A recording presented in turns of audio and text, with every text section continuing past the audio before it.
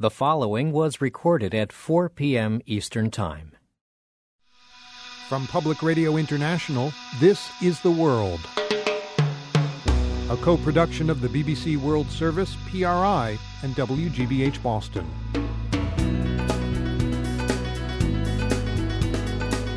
It's Monday, May 21st. I'm Aaron Schechter.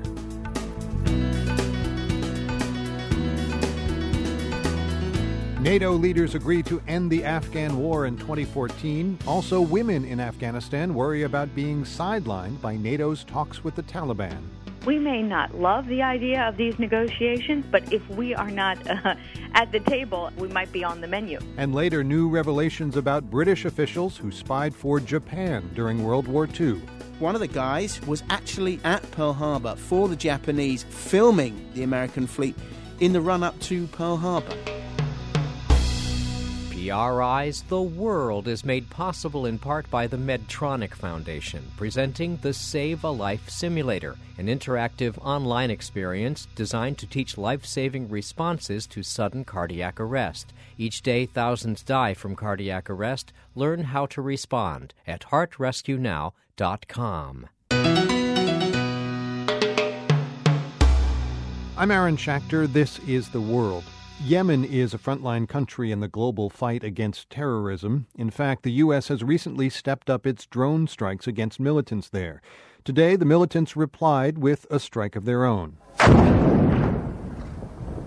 As Yemeni soldiers rehearsed for a military parade in the capital Sana'a, a suicide bomber among them set off a horrific explosion. Officials say it killed more than 90 soldiers and wounded hundreds more. Al-Qaeda in the Arabian Peninsula claimed responsibility, saying in a statement that it was revenge for attacks on its militants by U.S. and Yemeni forces.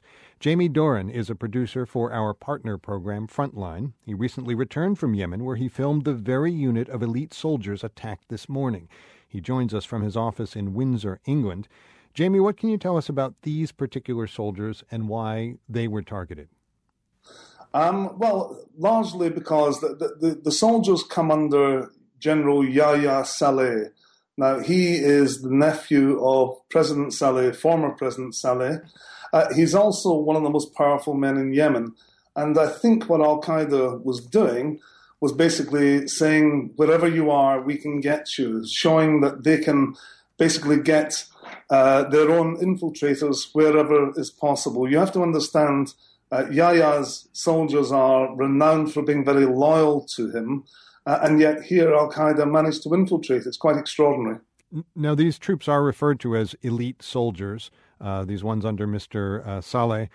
Is that the case? Are they well-trained, well-equipped, and so on? Well, in terms of Yemeni military, they're certainly amongst the very, very best. But I have to add a wee proviso there in the sense that the Yemeni army is not the most effective army in the world by a couple of million miles. It's this power vacuum that has allowed Al-Qaeda to grow in the south and indeed to operate way beyond. But no, I'm not sure if many people were quite expecting such a spectacular and awful attack as today. Did you get a chance to see this group training? I did. I managed to, I was with them, in fact, when they were, it wasn't really training, they were actually meeting literally thousands of them in a big field nearby where the bombing was today. And of course, the boss was there, Yahya Saleh was there, and I interviewed him at the time, and he was really insistent on emphasizing how dangerous Al-Qaeda had become, how widespread it had become. But in fact, many people in Yemen believe that it was his uncle, the former president, who actually allowed this to happen in order to actually, if you like, be requested to come back into power and become the savior of Yemen once again. But it doesn't look as if that's going to happen now. What is the security situation like in Sana'a? What does it say that this group could strike at the heart of the Yemeni capital? The security situation in Sana'a is disastrous. You have so many rival groups. You have tribal groups that have huge power and hold large swathes of the city. You have different army groups, opposing army groups. It's absolutely perfect for Al-Qaeda to thrive. So in a sense, it sounds like you weren't especially surprised by this attack. It wasn't a question of whether, but when. I think this is the first of many. I think you're going to see it happen across Yemen. You will see a heavy reaction in the south, mainly because, of course, you have this so-called advance of 25,000 soldiers against al-Qaeda. Now, remember, al-Qaeda is supposed to only have a few hundred members. Why 25,000 army personnel can't destroy al-Qaeda or push them out is a kind of difficult one for them to answer. The truth is that the army, the Northern Army, is seen as an occupation force in the south, and the tribes in the south tend more towards al-Qaeda than to the army itself. So I think Yemen itself, for quite a long time, is going to be a dangerous land, not just for Yemenis, but obviously as al-Qaeda gains more support, there are going to be more bomb plots like the ones we've seen recently. Jamie Doran is a producer for Frontline. His film Al-Qaeda in Yemen airs May 29th. Jamie, thank you for joining us. Thank you.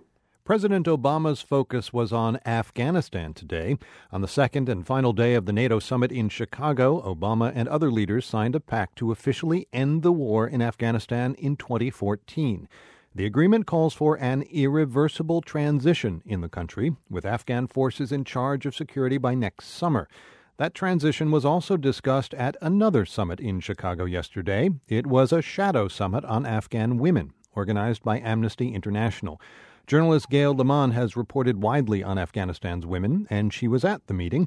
In fact, she moderated a panel there that included former Secretary of State Madeleine Albright. Lamont says that when it comes to deciding Afghanistan's future, women do still remain in the shadows of the conversation.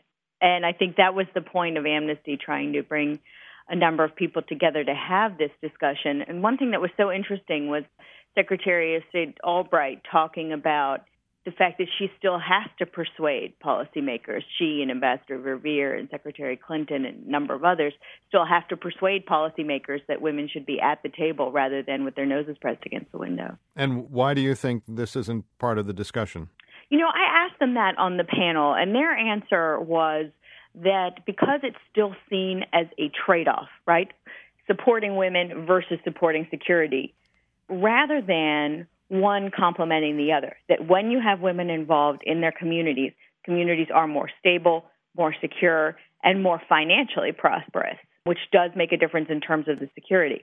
And we're not talking about fancy things. We're talking about the right to go to work and the right to go to school, to contribute to their own communities.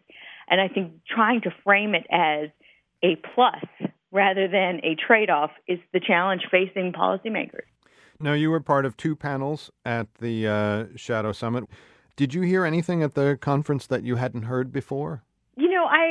I've done a lot of reporting, so most of it I'd heard, but there was a really fascinating debate between two women leaders about whether or not Taliban negotiations were a good idea and possibly fruitful. On one side, one group of Afghan women who were there at the table said, look, you can't negotiate with the Taliban because they've tried that in Pakistan, and they promised they would protect girls' schools and women's right to work, and those promises went to, nothing almost immediately. And then there on the other side, there were women who said, look, we have to be at the table. We may not love the idea of these negotiations, but if we are not at the table, as Congresswoman Schakowsky says, we might be on the menu. So I think that is what the discussion really centered around. Do you engage or do you not? What has to change, do you think, in order to ensure that the progress that has been made for women in Afghanistan continues rather than going backwards?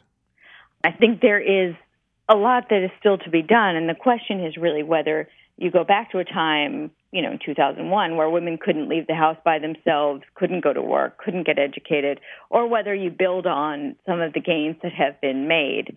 And when you spend time on the ground with men and women who are really fighting for their societies, you realize that the desire for progress and the hunger to be part of the rest of the world is enormous, particularly among the young generation.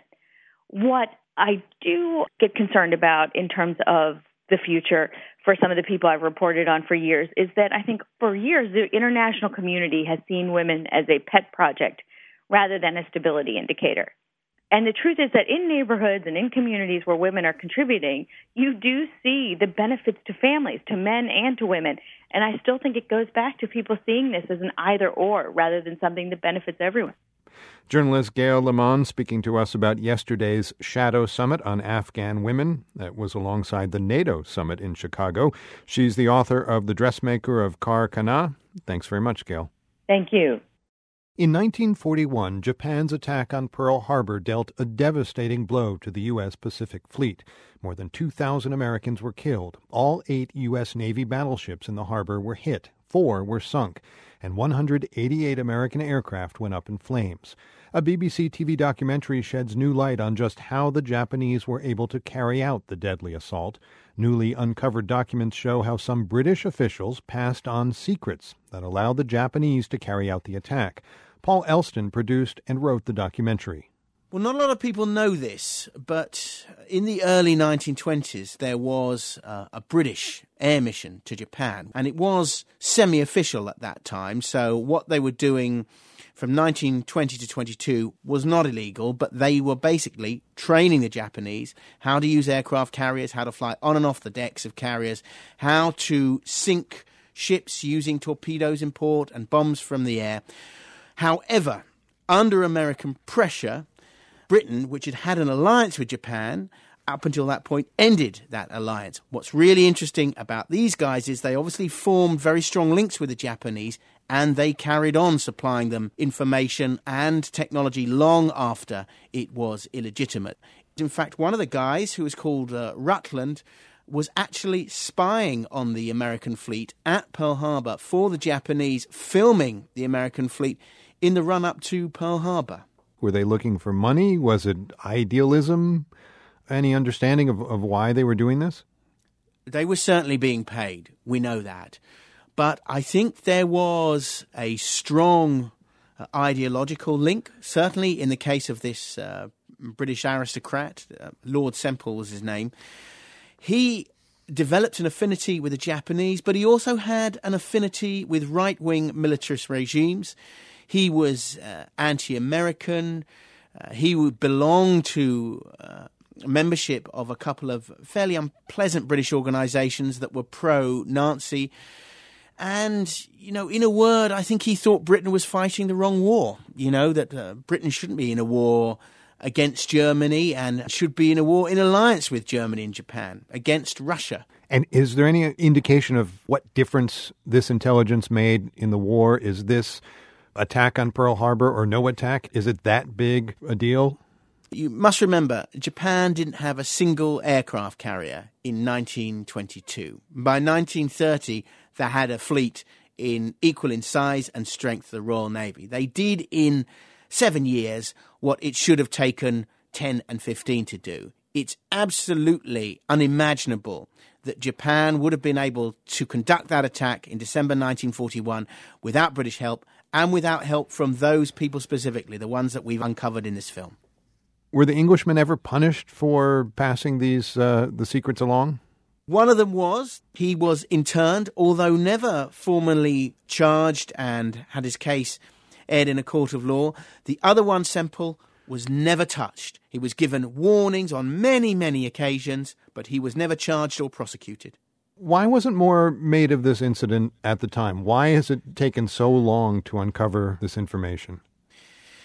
Can you imagine how embarrassing it would have been during the Second World War to have put a British serviceman, or perhaps British servicemen in the plural, on trial for passing on information to the Japanese? It just would have created a huge furore in Britain and America, and goodness knows what damage it would have done to the Anglo-American relationship. Paul Elston produced a new BBC TV documentary about British servicemen who passed on secrets to the Japanese prior to World War II. Paul, thank you so much. Thank you, Eric. This is PRI. The World is brought to you by PRI with help from the Medtronic Foundation, presenting the Save a Life Simulator, an interactive online experience designed to teach life-saving responses to sudden cardiac arrest. Each day, thousands die from cardiac arrest. Learn how to respond at heartrescuenow.com. I'm Aaron Schachter. This is The World. Egyptians have waited more than a year for a chance to elect their first post-revolution president. This week, starting on Wednesday, they finally get to cast their ballots. 13 candidates are vying for the job. 2 of them are Islamists. One has the backing of the powerful Muslim Brotherhood. The other is a former Brotherhood member. Both have strong Islamic credentials, and each is seeking to portray himself as the best choice for Egyptians who supported the revolution. The World's Middle East correspondent Matthew Bell reports. Drive northeast from Cairo for about 2 hours and the landscape changes from a vast, lifeless desert to lush greenery. The city of Ismailia sits on the Suez Canal. It's famous for seafood restaurants and mangoes. It's also the place where the Muslim Brotherhood was founded back in 1928. On the outskirts of Ismailia, down a dusty road, a little mosque hosts an influential Muslim cleric. Sheikh Syed Ahmed Ali is a leader with the Salafi Call, an Islamic fundamentalist group whose ideological allies won nearly 1 in 4 votes in last year's parliamentary elections. Ali is here to talk about one thing, the presidential race. Judging from their clothes and their beards, the men sitting in rows on the crimson carpet here are poor and deeply religious, which goes for a huge swath of Egypt's population of 80 million people. The sheikh tells them it is their duty before Allah to vote this week. After being persecuted and imprisoned by the previous government, he says, the Egyptian revolution is our chance to revive Islam. We need a president to prepare Egypt for Islamic Sharia law. We need a president who knows that Egypt is the greatest Islamic country in the world. It's a straightforward, ultra-conservative message, but Ali, it turns out, supports Abdelmenem Abdel Fattah, the candidate who presents himself as an Islamist moderate. Back in Ismailia's city center, Abdel Fattah's supporters are having a small rally. Hamdi Mohammed Hassan is there, sporting a business suit and a Salafi-style beard. He's with the political branch of Al-Gama al-Islamiyah. In the 1990s, the group waged a violent campaign to impose Islamic rule on Egypt. It was declared a terrorist group by the United States. Many of the leaders were imprisoned, and they renounced violence almost 10 years ago. Now, just like the sheikh back in the mosque, Hassan is engaged in politics, and he's throwing his support behind the independent Islamist candidate Abdelmenem Abdel Fattah. He's a physician by training and a former Muslim Brotherhood leader. I believe that the real Islamic thinking or the real school of thought of being Islamist is to gather people around you. Islam has no racism and no exclusion, so we don't need to exclude anyone. And that he's belonging to this school of thought, to gather all people without exclude anyone and also without making any compromises. On Friday night in Cairo, 60-year-old Abdel Fattah held a huge rally in an upscale part of the city. The event aimed to portray the candidate as the best choice for all those Egyptians who support the revolution, whether they're conservative Muslims or not. The crowd was diverse. On stage with Abdel Fattah were some well-known Islamist leaders, along with some Christians, women with no headscarves, socialists, and secular liberals as well. Wael Ghonim of Google, one of the leaders in last year's uprising against Hosni Mubarak, gave a full-throated endorsement of Abdel Fattah as the best hope for keeping the revolution alive. The candidate's supporters see Abdel Fattah as a true independent. He spent many years with the Muslim Brotherhood, but he was forced out last year. At the time, the organization was against putting up a presidential candidate. Abdel Fattah decided to make a run on his own, and for some conservative Muslims, that independence is also seen as a liability.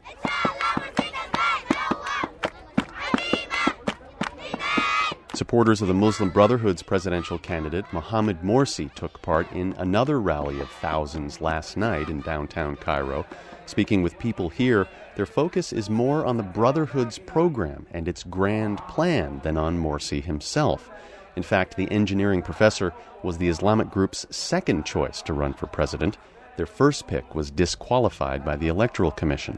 But that's beside the point for one voter who tells me his name is Ahmed.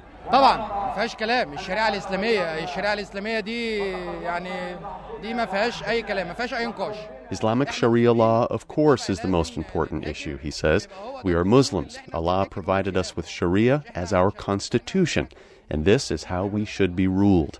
The idea that Islam is the solution to most of Egypt's problems is definitely part of Mohamed Morsi's message.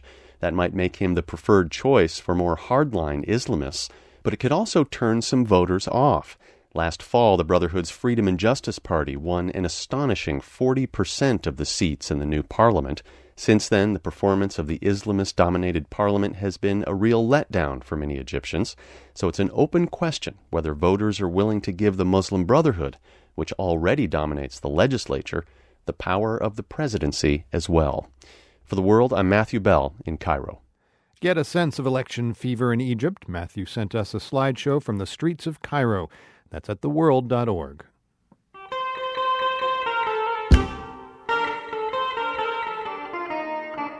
Here's a bit of history for today's Geo Quiz.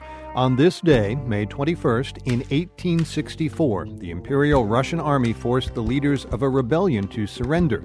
The rebels were Circassians, a distinct ethnic group in the Caucasus Mountains in what's now southern Russia. Their rebellion lasted a generation, and it ended in what their descendants call a genocide. Circassians are marking the anniversary today by unfurling traditional green flags outside Russian embassies and consulates around the world, including in the U.S. They want the suffering of their ancestors to be officially recognized. But that's not their only issue. They're upset that the city they consider their ancestral capital is being turned into an Olympic venue. For today's quiz, we want you to name the city on the Black Sea. We'll hear more about the Circassians and their concerns. But first, you got to come up with the answer.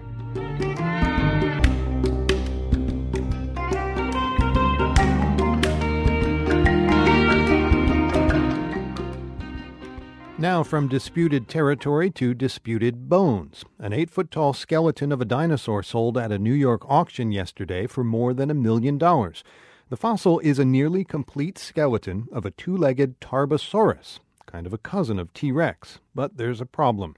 The president of Mongolia says the bones belong to his country. Greg Rohan is president of Dallas-based Heritage Auctions, which conducted yesterday's sale. He told the BBC that Mongolia's claim is suspect. The skeleton entered the United States from the UK, and it entered the United States legally. The gentlemen, the consigners to us, brought it in and then spent a year of their lives restoring it and preserving it, and then placed it in a public auction knowing that it would be promoted worldwide. The concept or the thought that this is something that is not with clear title or was illegally taken from someplace seems absurd to us, because if you had something like that, you would presumably sell it to someone in a back room for a suitcase full of cash, not put it on the public stage, on the worldwide stage, really. Rohan says the fossil was discovered in the Gobi Desert, but it's not clear from which country. He may have to find out. A judge in Dallas has ordered Heritage to hold off on the sale. A hearing is scheduled for next month.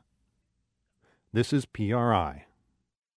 I'm Marco Werman. Thank you for listening to Public Radio International. Free podcasts are made possible with support from individuals like you. Please visit PRI.org and make a gift today to invest in better media.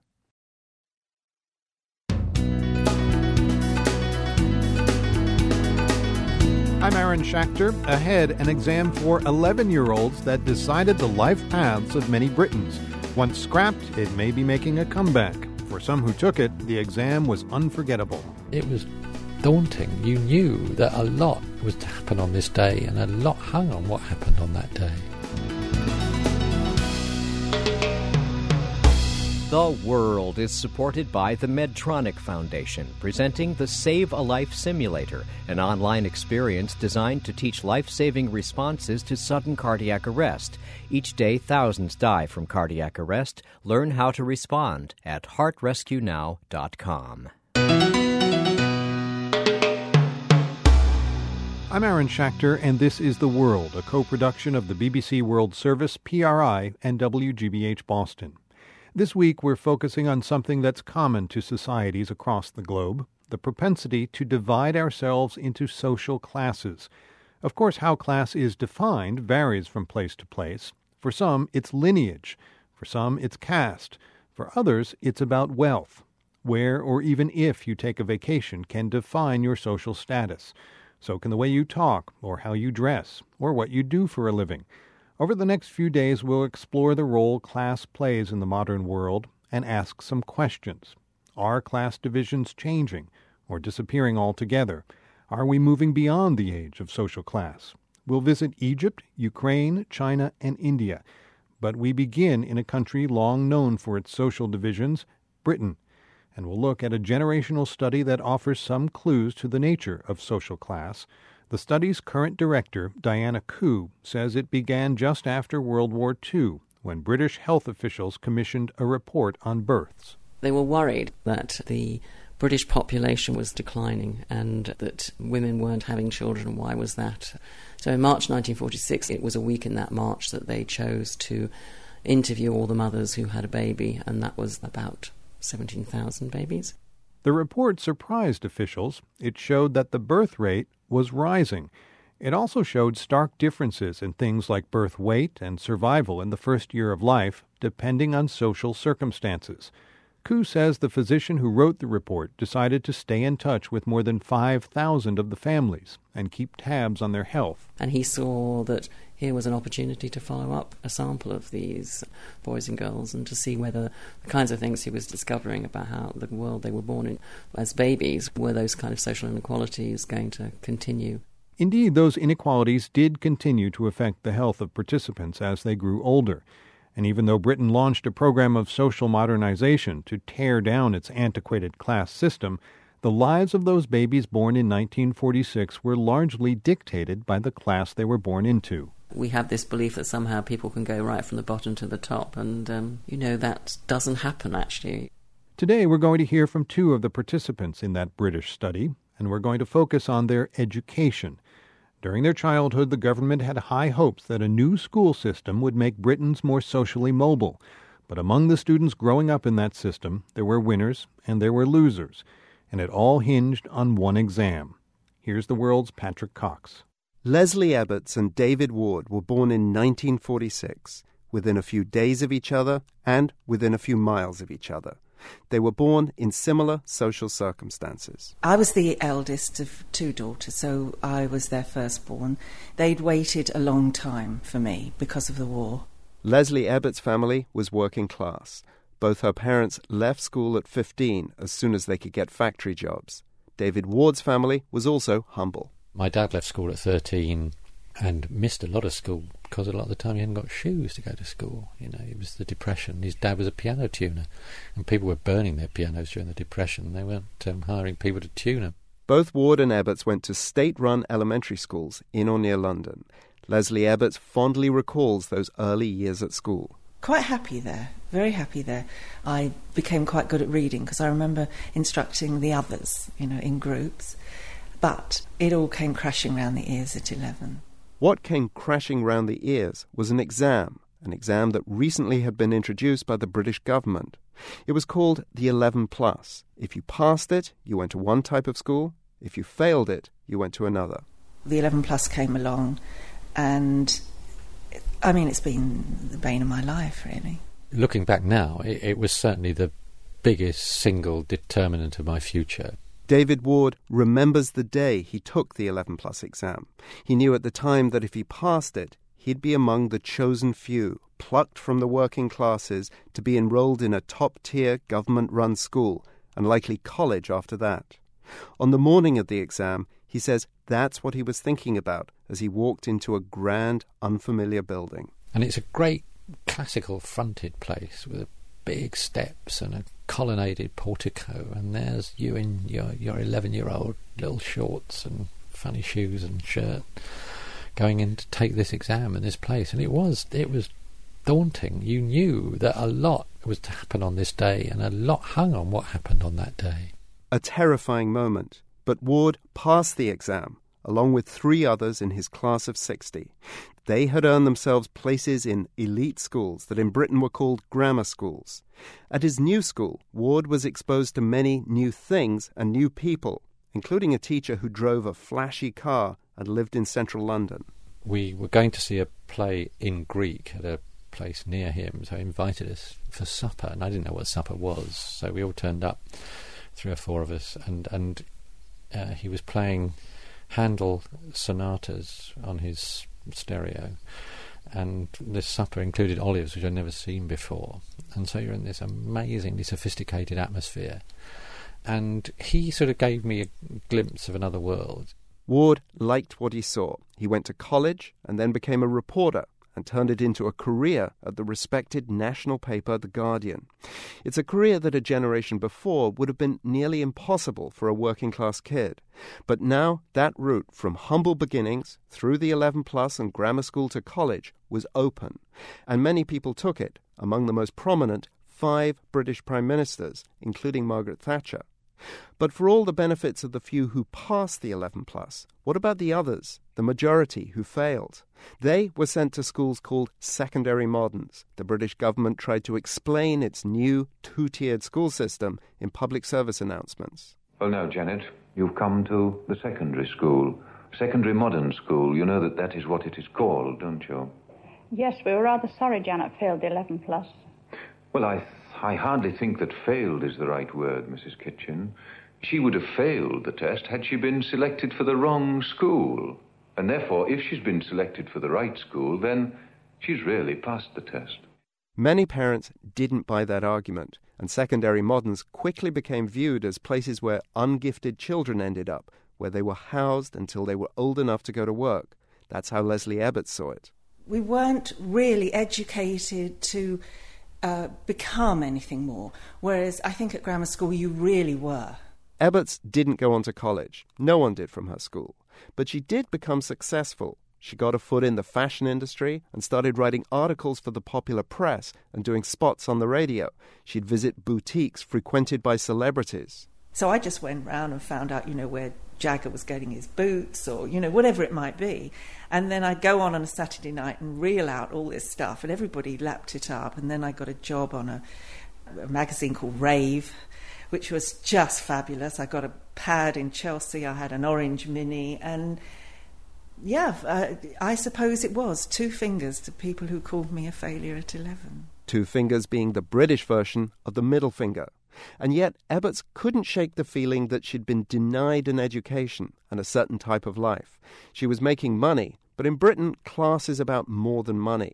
And Ebbets' choice of profession wasn't held in especially high esteem. Had she passed the 11+ and gone on to grammar school and college, she thinks she would have risen to a more respectable career. Even now, failing the 11+ plagues her. If one suffers a major rejection or a major bereavement, I'm back with it again. I'm dealing with how to deal with failure again with another therapist. In the 1970s, long after Leslie Ebbets and David Ward had left school, Britain stopped requiring students to take the 11+ exam, and it got rid of most grammar schools. The 2-tiered school system had become unpopular. The majority of kids were failing their exams and going to secondary modern schools, and their parents, many of them, thought the system was unfair. Compounding this was research showing that the 11+ was culturally biased in favor of the middle and upper classes. The government responded to the public outcry and made the 11+ exam optional. But just when grammar schools were being phased out, social mobility began declining. Was it the 11+ exam and grammar schools that made the difference? Oxford University sociologist Adam Swift has studied this issue.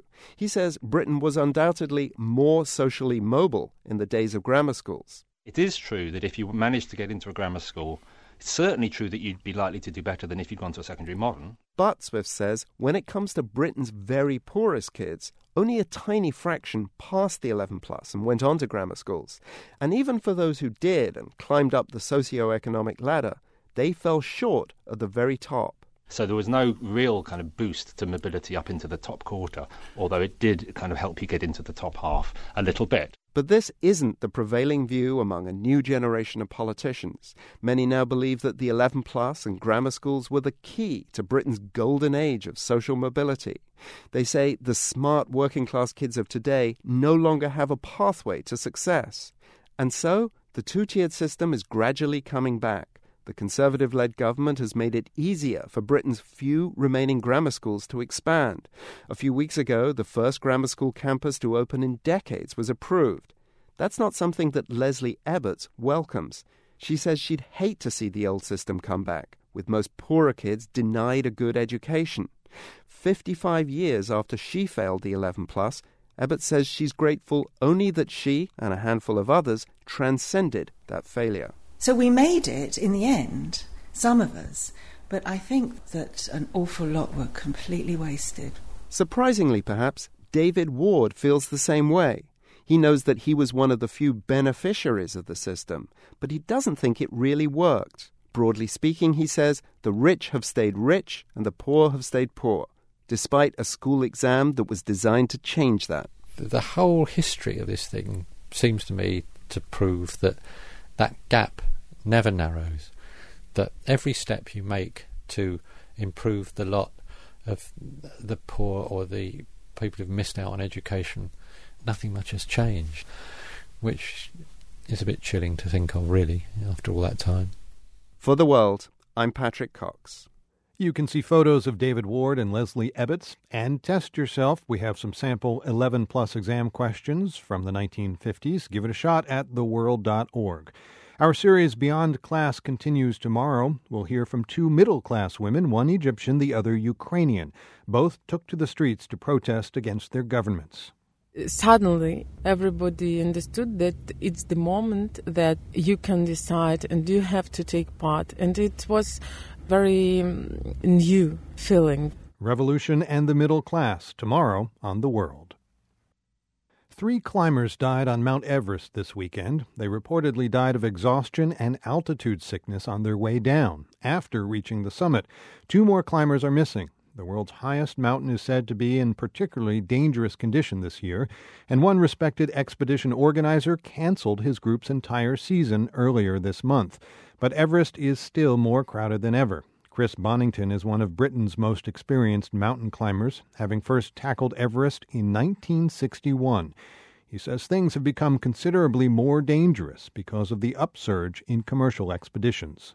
Once you have that, and you have guides, you have fixed ropes, it means that comparatively inexperienced people who can afford to pay the fee, which I believe is something between $25,000 and $60,000, you get people of all kinds of abilities going, and they can cope with it, provided everything goes all right.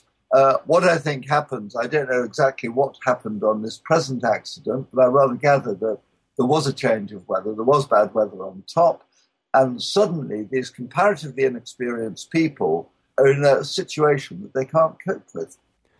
So we have too many people with too little experience climbing. Is this a case for more regulation, do you think?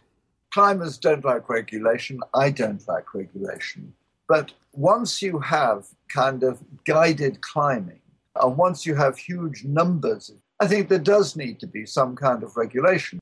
I think there should be a limit to the numbers that you actually have on Everest at one time. And one of the problems here is that the south col of Everest is big. It's about the size of a football pitch. So you can get a large encampment on the south col. But then when a window of opportunity occurs, the weather is good, everyone wants to grab that window of opportunity when the forecast is good. And so you could get 150, 200 people setting out one morning or one night to get to the top of Everest all in the same day. And that's when you get bottlenecks, you get people queuing, you get people waiting for an hour, 2.5 hours. That hour or 2.5 hours, if the weather is beginning to change, could be a matter of life and death. It would seem to the uninitiated that safety in numbers is generally a rule. In this case, it's the opposite. It's very, very definitely the opposite. And especially when it's not only numbers, but it's large numbers of comparatively inexperienced people in some instances. And I think there's a real need now for the mountaineering countries, the operators themselves, and the Nepalese government to sit down and have a really serious kind of conference to decide how do we make Everest not only a safer place to climb on for large numbers, but also a much pleasanter place where climbers and clients can have a much more enjoyable and safer kind of experience.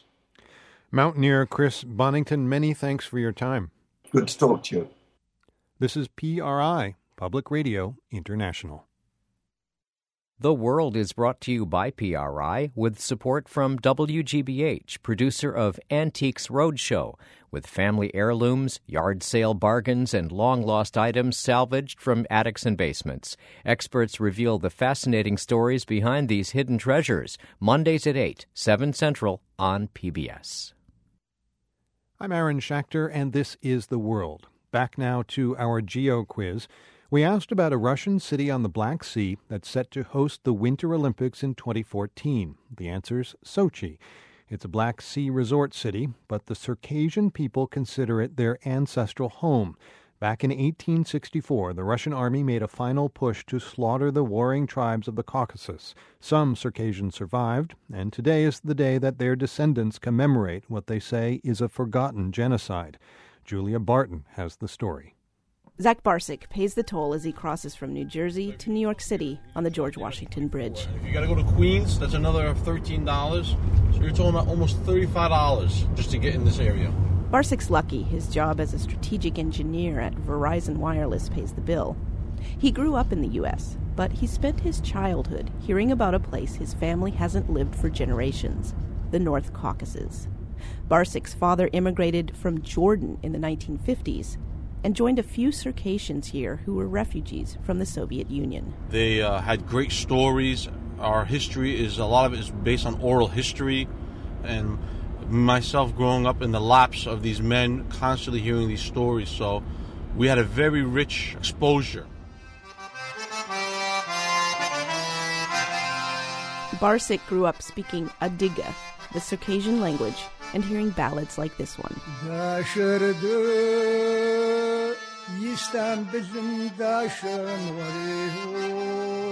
The song tells the story of 1864, when Russian imperial forces killed thousands of Circassians in the mountains and forced others onto ships across the Black Sea. Historians say most of them died on the journey. Those who survived never saw their homeland again.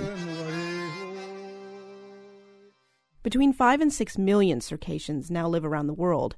Only 700,000 remain in the North Caucasus. And almost no Circassians live in Sochi, a city between the Caucasus and the Black Sea. That's where Russia is spending billions of dollars to prepare for the Winter Olympics in 2014. Zach Barsick says when Russia won the Olympic bid, it galvanized the Circassian diaspora. Sochi was our capital, and we want to return. We want to have a country. Just like every other people on Earth love to have a country, we want a country. Not surprisingly, Barsick and other Circassians haven't made much progress persuading the Russian government to give up its prime warm coastal real estate. But the Circassian issue has become a surprising headache for Russians. Circassians are moderate Muslims. They haven't been a problem for the Russian state until recently, unlike other Muslim groups in the Caucasus, such as Chechens. But now thousands of Circassians want to return from places like war-torn Syria. The Russian government isn't sure how to respond. They see non-Russian immigration into the North Caucasus as a security threat. Valery Jutsev is an analyst for the Jamestown Foundation. He says Circassians used to be isolated, but now with the internet, they're reuniting. In the North Caucasus, the Circassian people became much more aware of their history in the past few years, and large part of this is attributed, I would say, to the influence of the diaspora. 1, 2, 3, 4, 5, 6, 7, 8, 2, 2, 3, 4, 5, 6, 7, stop! Circassian youth in northern New Jersey practice a complicated wedding dance called the Widge. The men and women clasp arms in a tight line, then spin on a central axis. That's good, but I'm hitting the roll. Classes like this at the Circassian Benevolent Association help transmit culture to a new generation.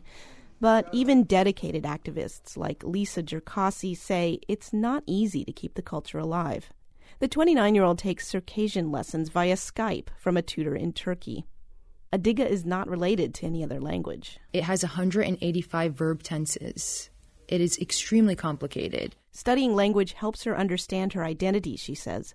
But it only goes so far. For the longest time ever, I felt like I had something missing. And even till today, I still do. There's a part of my heart that's broken. Cherkassi's never been to the Caucasus, but she says her heart won't be mended until Circassians have the right to live in the mountains of their ancestors. Short of that, Cherkassi will be among those unfurling the green Circassian flag at Russian embassies and consulates around the world today.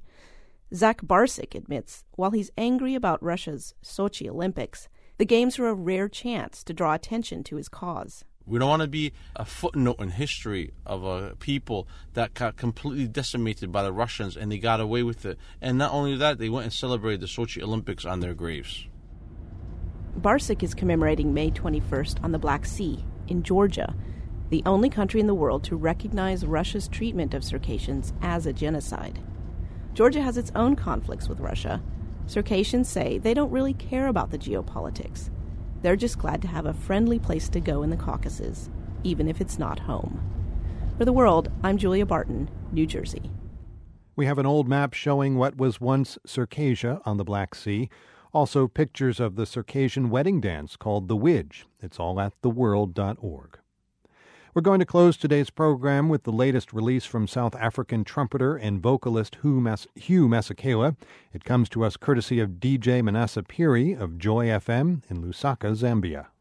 Today I want to share with you the happy music of Hugh Masekela, known affectionately to us in this part of the world as Brother Hugh. It's an album that he's recently released called Jabulani, and Jabulani means be happy.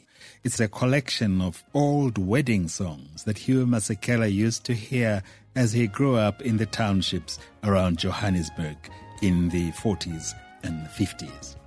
Here's a song that you may have heard because it was made famous in the 60s by Miriam Makeba. I'm driving cattle to Ghana, to the family of my life.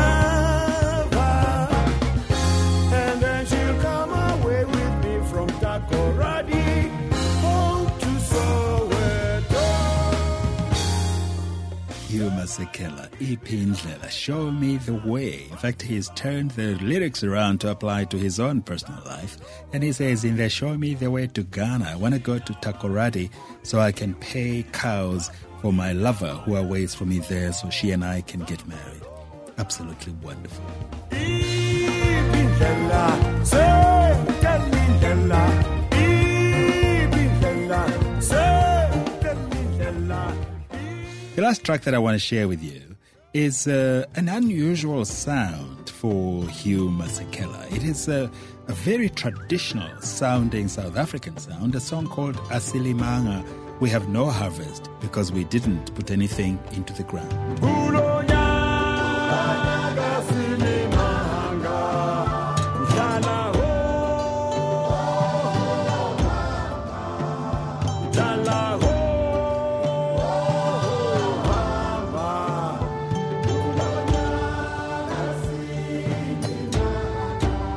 Asilimanga, no harvest.